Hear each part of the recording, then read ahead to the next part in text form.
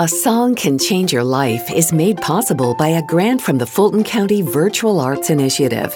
Recognizing the therapeutic value of the arts and the need to support the creative community during the COVID pandemic, the Fulton County Virtual Arts Initiative offers operational support to enhance the arts sector's ability to present virtual arts programs and creative engagement opportunities for Fulton County residents and visitors.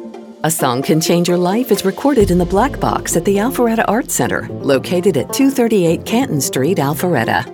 To learn more about programs and events at the Alpharetta Arts Center, go to alpharetta.ga.us and search Arts Center, or click the link located on our website, asongcanchangeyourlife.com.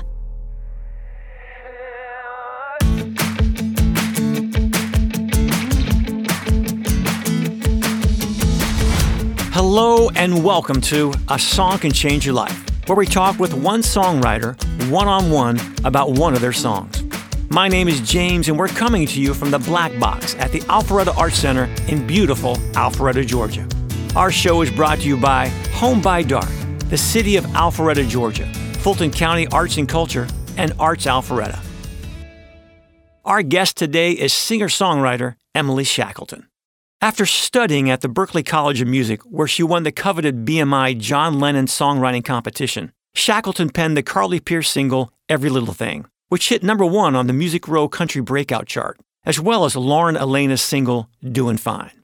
Emily was awarded the 2018 Music Row's Breakout Songwriter of the Year. She has had songs featured on TV shows like American Idol and ABC's Nashville. Her catalog includes cuts by Reba McEntire, Carly Pearce, Runaway June, Sarah Evans, David Cook, Mickey Guyton, Cassidy Pope, and more. On today's show, I talk with Emily about her powerful song, Show Me Around, written for her late friend and hit songwriter, Busby. I heard you got a brand new place. Feels like at least 1,000,000 miles away.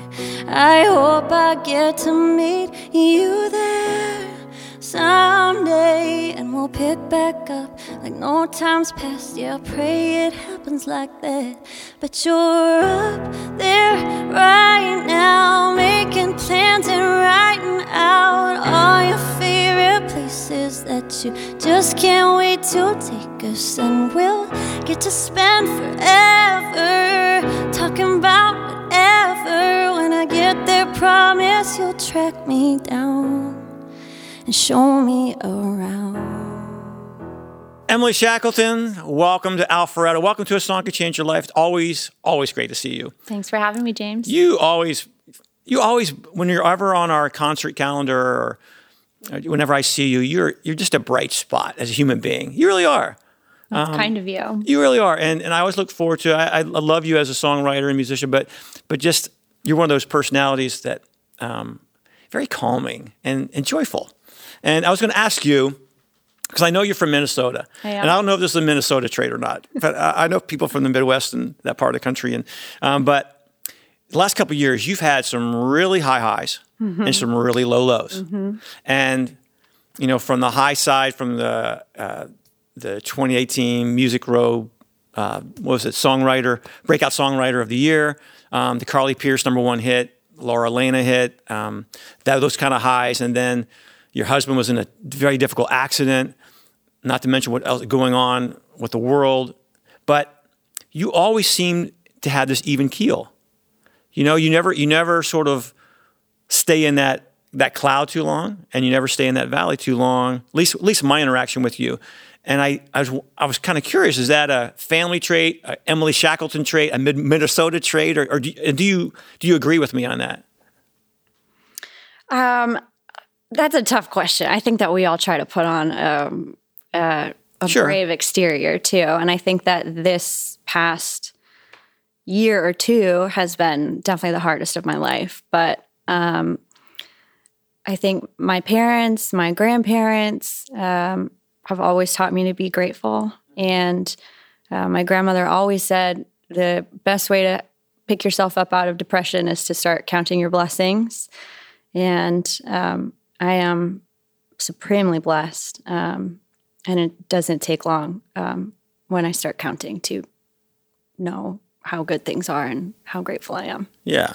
Do you think having sort of a pretty good equilibrium, because not every we interview a lot of we interact with a lot of songwriters, and there's some extremes on personalities, but you put out a ton of music. I mean, when you'll do a show with us, our Home by Dark shows, and could be separated by 6 or 9 months, and in a typical songwriter that we deal with, they may have come up with a song or two to add to the second show, whatever. When I interact with you, and I say, hey, Emily, we want you for this show in 9 months, and we start looking at song catalog, all of a sudden you've got 10 or 15 new songs you push at me, and I'm like, that's amazing. And I wonder if that's in part tied to your ability to just keep moving forward. Even when the highs come and the lows come, you just keep moving forward. I think within my profession of writing songs, it's always about the next song. Even when when you have a song that's on the radio or having big things happen, like it's not about that song anymore. It's always about the next song and moving forward. And it's not always the most fun. I want to spend more time in like a song sometimes or see it have more life, but for whatever reason, that's the way that the music business works. And this is my 13th year in the music business, and I have learned how to move forward, I guess, through songwriting. Yeah. Do you take time though because you had a huge hit with Carly Pearce, Every Little Thing. Do you take time more than just like, oh, that was cool? Do you take time to celebrate that and really go, wow, that was great? Or do you allow yourself to do that? Celebrate. Every Little Thing was really interesting because I had my daughter Ruby 2 months before it went number one. Was pregnant the entire time that it was on the radio, climbing, and there was celebrating, but I was more celebrating the birth of our second child after a year of trying to get pregnant and nothing happening. Mm-hmm. And just kind of feeling like so many personal victories and victories like within my family that every little thing sort of became like this secondary celebration to the joy that Ruby brought to us. And that seems like mostly the way that God has allowed my career to happen has always been like, hold it loosely. This isn't really the most important thing. And yeah, I'm grateful for that. Sometimes my Liz, who's just like my fairy godmother, Liz Rose. You're a staff writer with Liz Rose. I am. Yep, she's one of my publishers, and she took me aside at one point. She was like, "You need to celebrate this now. It will be on the charts for a week or two, and then it won't be the number one anymore, and you need to celebrate it now." And they took me out to Italian, and they brought me flowers and champagne, and I got to bring my husband and my parents to the NSAI Awards, and they got to watch me accept an award, and I got to introduce my mom to Tony Arata and a bunch of other of her idols, and it was a wonderful night of celebration. So there was some celebrating. Well, and you wrote a really wonderful article in Huffington Post. Yes. About being a mom and a songwriter, and some of the guilt associated with trying to be a focused career person, but also you got this baby at home, and so yeah, you've been wrestling with that for a while. I have been. Yeah, that's always been. Well, I think that I struggled most of my life with not putting music at too high of a place in my life. I think I struggled for a long time with holding it too tightly or placing my happiness on what happened with it. And when I had our first child, Benjamin, he really sort of aligned a lot of things for me. And I was like, oh, right, it really is just, it's a career, and music is it's therapy. Writing is, I would do it whether I had a job or not, but the actual job of having to leave home and go into work every day and write songs was very challenging after I had Ben. I kind of wanted to just stay home and hibernate forever with him. Sure. Which I guess, I'm not a lady, but I imagine that's a common struggle with ladies in the music business.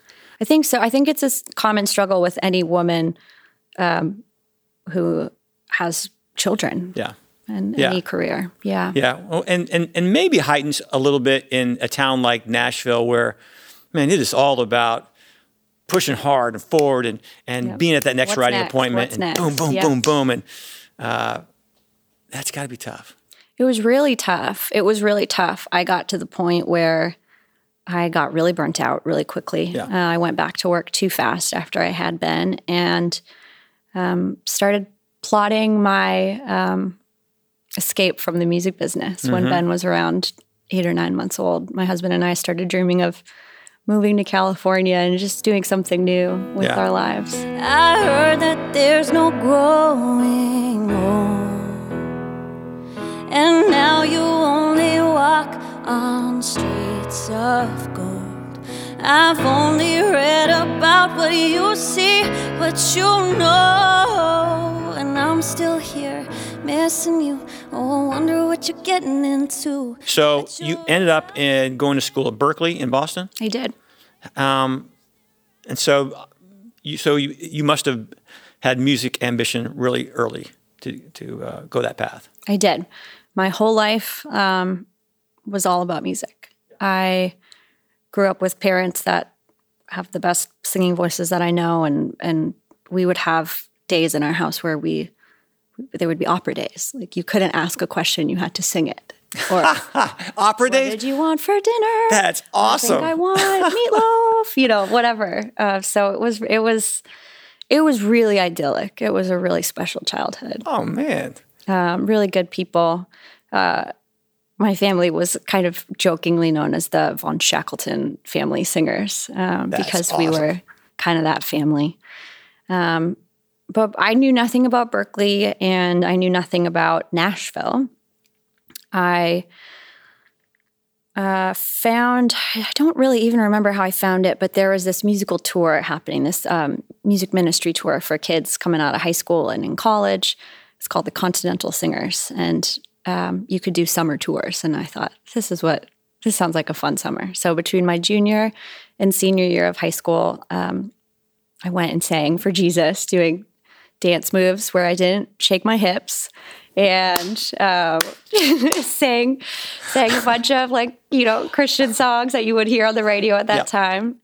And my husband was in the band. We met that way, and I found out about Berkeley through him. He was getting ready to apply and was telling me about it, about how incredible it was, and encouraged me to come visit with him. And we were still just friends at that point. And we visited and fell in love with Boston and Berkeley and each other. And the rest is history. We went, we did our studies in 3 years because once we got there, I found out about Nashville from my professors, and they were all like, you have to move to Nashville. So we hurried it up and moved down to Nashville. So you went straight from Berkeley to Nashville? We did. And so, but did you have a job lined up or anything, or you just went down there and said, I'm going to figure out how to, were you trying to, at that point, be thinking you were going to be a performer or a songwriter? I think I already knew that songwriting was the route that I wanted to take to try to get there. I think for me, it's always been like, if you sing, if you play, if you write songs, you are an artist. I was still trying to figure out if I was trying to aim for country radio as an artist or not, I think. Right. And Nashville, well, for a young person coming into that town, to get your songs heard, you got to perform a lot of times. Mm-hmm. And if you have the talent you did, I'm sure you start getting that attention like, hey, you should be an artist. You should really focus down this track. And you released products as Emily as a solo performer, right? Yeah. Yep. Yeah. So. Yeah, I it's really interesting. I wanted to be Celine Dion my whole life. Like that's all I wanted, or Carole King or someone, you know? And I thought that they all wrote their own songs and that everyone you heard on the radio wrote their own songs. So I thought I had to write my own songs. And as I grew up and moved to Nashville, for whatever reason, I had no problem. I had fear, of course, but I felt brave enough to knock on every door in town with my songs. You gotta hear my songs. I believe in these songs. These songs belong on the radio. And I just never really did that for myself as an artist. I always kind of stood behind my songs first. And I don't know if I was waiting for someone to offer me a record deal, but looking back, I can see for whatever reason, God just really gave me a lot of courage to go be a songwriter. And that's what happened. So how long were you hitting the pavement before? Was Liz the first you signed with, or the other publishing company, or how'd that come? When I moved down to Nashville, it took about 11 months to sign a deal, and I worked like 4 odd jobs until then. 11 months is short. Yeah, I was very, very lucky. Wow. So at the end of my time at Berklee, I won a competition that BMI puts on called the John Lennon competition. And through that, I got to meet with a rep at BMI Nashville, which is a writer organization for songwriters' rights. And that relationship, every time I'd meet with her, she'd say, "Great job. Write a few more. Bring me a couple more songs in a couple months." And I'd be like, "Okay. These are the best ones, though. Like, these are the ones." You know, every time I'd write this song, I'd be like, "This is the one." And I did that a couple times for about 6 months. And after 6 months, she said, "You want to go on some meetings?" And she personally took me. And to this day, I sing her praises. Her name's Beth Laird. I'm indebted to her. She's a wonderful, wonderful human. And I signed my first deal with, it was called Bug Music at the time. Yeah. Now it's just part of BMG. Yeah.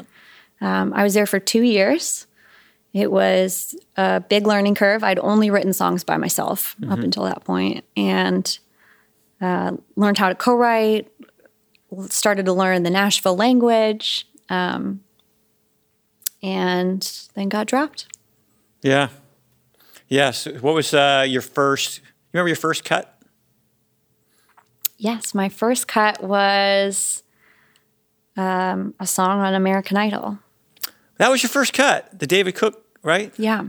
And that happened right before I signed my first deal. So that was really exciting because it was kind of like something that I could bring in to be like, this is what happened. Yeah, it was quite an entry.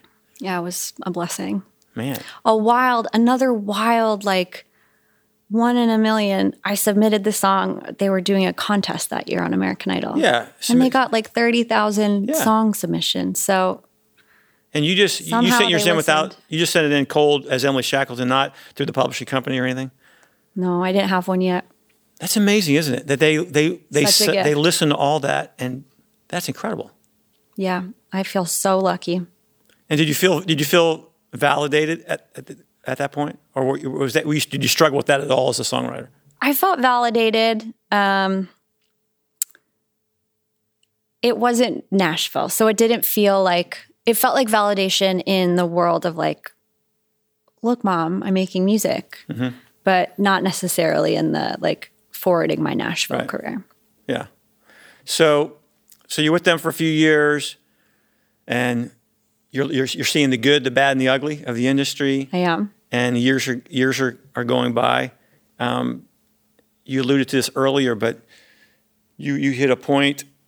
Did you hit several points where you said, you know, maybe I need to do something else. I need to move on at a certain point if you don't get the big breaks, you know? Yeah, when I got dropped from Bug from this first deal, I spent about 3 days on the couch and then got right back to work and reached out to Liz Rose, who I'd written a couple times with, and she just kind of off the cuff at one point had said, you know, I wish you weren't signed because I've been wanting to start a publishing company. I would sign you.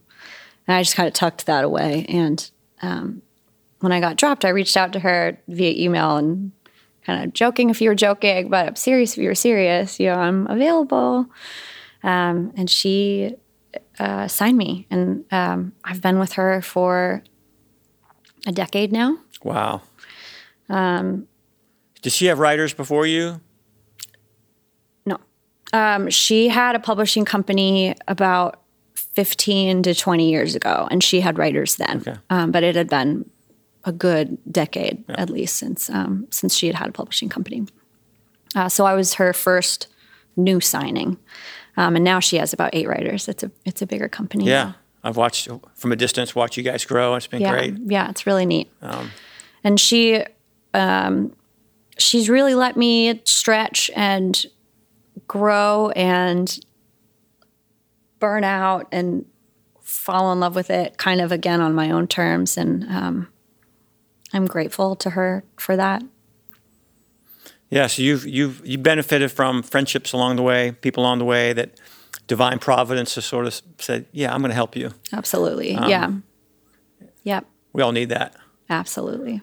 So our show is called A Song Could Change Your Life. How does that hit you? That phrase hit you? Do you immediately go, or you go, yeah, that means a lot to me. That makes sense to me.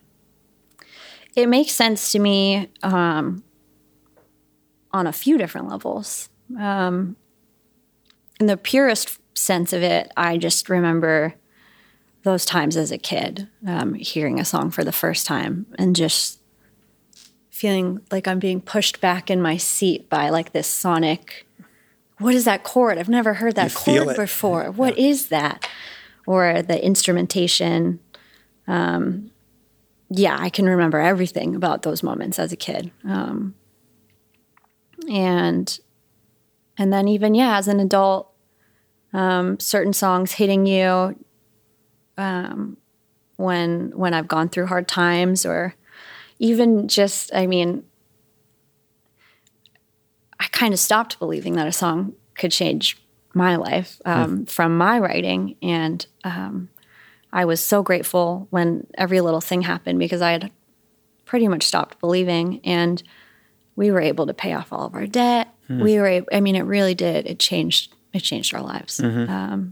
So yeah, I believe it. Yeah. Well, so let's carry that into our song we want to talk about today, which is Show Me Around, which is a new song for you. It's brand new. But it comes out of a very, very, very personal, difficult moment for you. So I would love for you to share with our folks how the song came about, and then who you wrote it with, why you wrote it with these people. But you're up there right now, making plans and writing out all your favorite places that you just can't wait to take us, and we'll get to spend forever talking about whatever. When I get there, promise you'll track me down and show me around.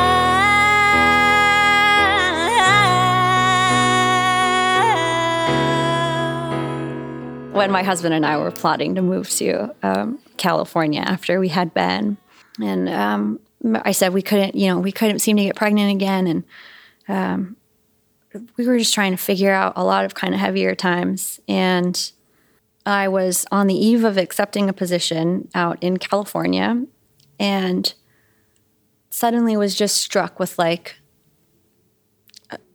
grief that I hadn't really allowed myself to feel about how it would feel to leave Nashville and just kind of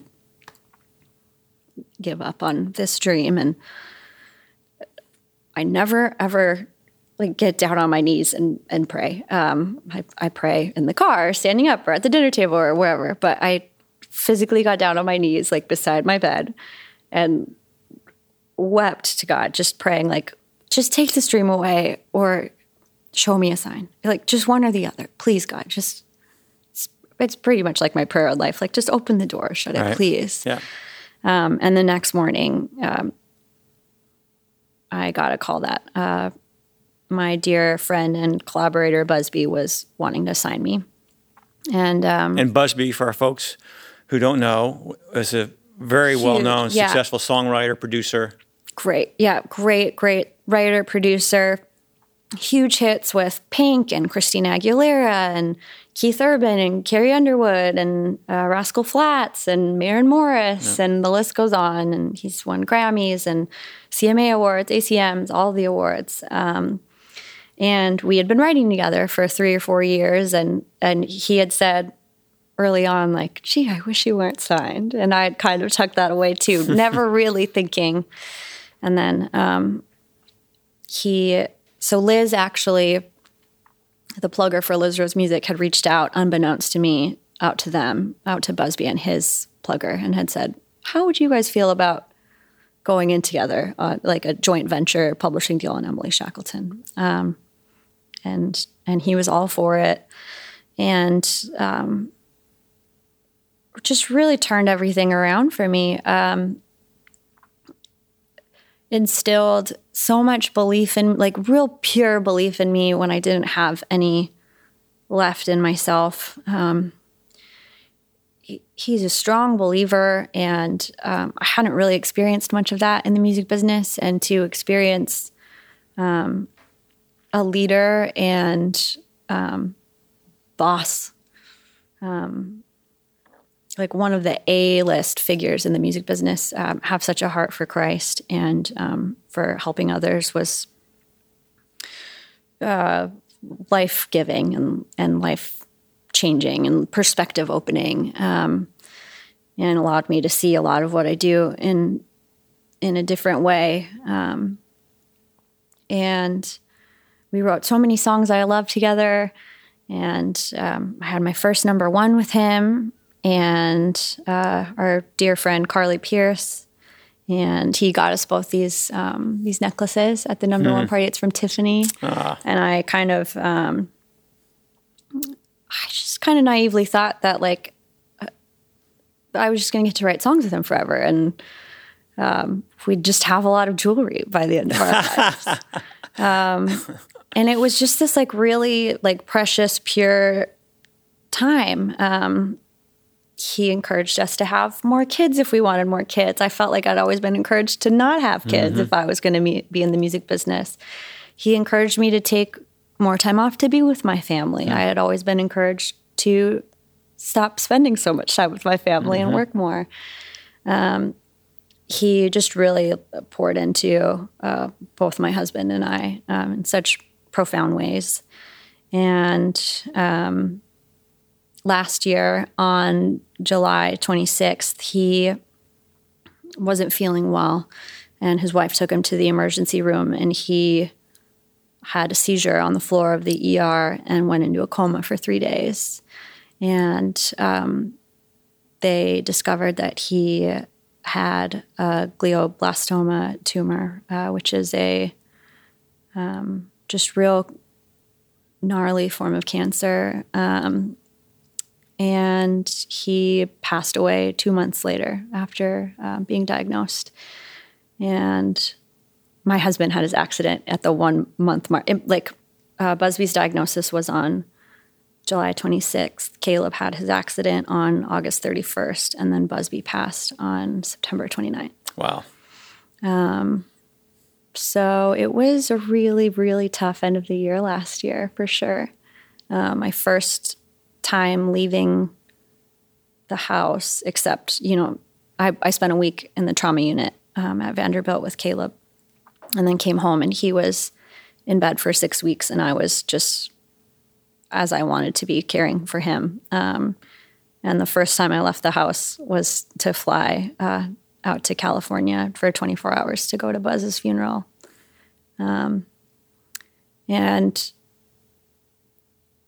it was really interesting to realize in his passing, with him being gone,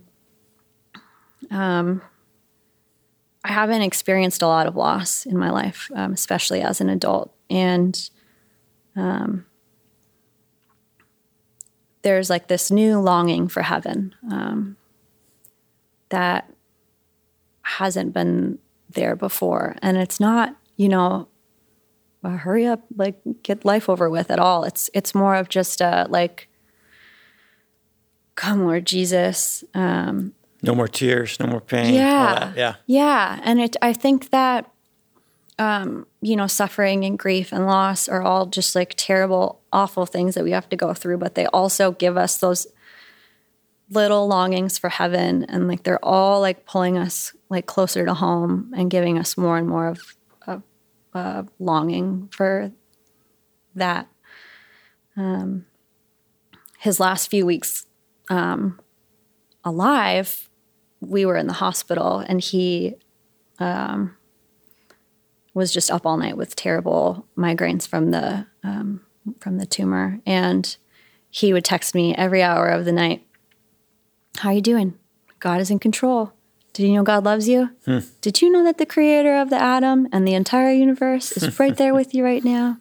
He and his wife, every hour, they were reaching out day and night. He had no longing for getting back to making music. He was very dead set on beating this. He was like, "We're going to make it through. I'm going to live." He had no desire to make music ever again. Everything that was amplified through his sickness and through his last weeks were just like peace and mercy and Christ. And it was just really lovely to get to witness and be a part of. And I hope that I can be that for someone someday, the way that he was for us. I hate how much that losing you hurts. I hope you know you left your mark on this world. And I swear that I'd give anything on this earth to see your face, but for now I'll wait. So you absorb that gut punch, and as a songwriter, one of the real values of being a songwriter, I think of songwriters, is that they can express things poetically in 3 to 4 minutes and in a powerful way that speak for a lot of the world that can't do that. And so you're now dealing with this grief along with some other close friends. And as a songwriter, what do you want to express that somehow? Totally. I wrote a song pretty quickly after Buzz's passing that I wrote by myself, and I thought kind of got it out of my system. And when COVID hit and everyone quarantined, Carly Pierce reached out and said, let's start writing, let's start Zooming. And Carly Pierce she was signed by Busby as well? She was, right. Yeah. So the beautiful thing with Carly and I is that we were both sort of on our last leg of believing in ourselves, and Buzz signed us both. And Busby and I and Carly got to write so much together and just form such a special bond. And he helped her catapult, as an artist to the top of country radio. And so she was going through, a really tough divorce and losing Buzz, and was like, I need to write new music. I can't live in this album too anymore. And so we reached out to one of my very favorite co-writers and friends, Ben West, who was Busby's best friend as well. They wrote that song Try for Pink, which was a huge multi-week, multiple genre #1. And he lives up in Michigan with his wife and 4 children, and they live a very wonderful life up there. He comes to Nashville, once every few months, like dream life. And and so we were all Zooming. Carly said, we need to write a song for Buzz. And I was like, oh gosh. Okay. And it just fell out. It just was a quick, it had already written itself and somehow gave it to us, you know? It was one of those. So all three of you who were close to Buzz got together and had to revisit some of that pain in order to push through. But what you guys did so really well, which I love, is I love when writers do this, is you take sorrow and sadness and you convert it into something hopeful and something positive that even those of us who didn't know him we've all been affected by death of someone close to us. We can all relate to this, and I love the course. I bet you're up there right now making plans and writing out all your favorite places that you just can't wait to take us, and we'll get to spend forever talking about whatever. When I get there, promise you'll track me down and show me around. And I would say that, you know, those of us from a faith background, we automatically correlate that to heaven and this ideal. But what I love about this song is, even if you're not on that faith base, there's something hopeful about it and optimistic about it, that someone like Busby, who had such a loving impact on so many people, that doesn't end with the end of his heartbeat. That's something else he's a part of, and that we'll get to be a part of that too, and that the love that you guys say that we have for people that are meaningful in our lives, that doesn't end at the end of a heartbeat, and you guys are able to capture that in a song. Thank you. And it's meaningful and powerful and helpful to people, I think. Thank you. I remember at one point when we were writing it, struggling with some of the verbiage, and we're all three of us are believers, and you know, have our own longings for heaven, and Carly at one point, I remember she just said, "What if we just," and she meant in like the purest, loveliest way, "What if we just like throw theology out the window for a second and just like picture just meeting him again?" And he's always been that guy that he knows every best restaurant in town. You know, he knows all the places. Yeah. He was like very in the know, right, and like the coolness thing, you know? So I'm glad that it comes across that way. You know, we know he's in heaven, and we know that we'll get to see him again one day. But, yeah, you're using language that those from a faith background understand and correlate, but using language that doesn't alienate people that don't. Totally. Which is that was what we were trying to do. Yeah, you nailed it. Yeah, thanks for writing it. It's very meaningful. I'm just thankful that we got to write the song, and I think that sometimes when there's things like that, ideas like that God kind of gives you, that you just trust that there's other purposes for it. Emily Shackelton, thank you for being our guest. Thanks, James. We love you and appreciate you. Thank you for writing this song and changing a bunch of lives. Thank you for having me. Give big hugs to everybody. I will. See ya. But you're up there right now, making plans and writing out all your favorite places that you just can't wait to take us, and we'll get to spend forever talking about whatever. When I get there, promise you'll track me down and show me around.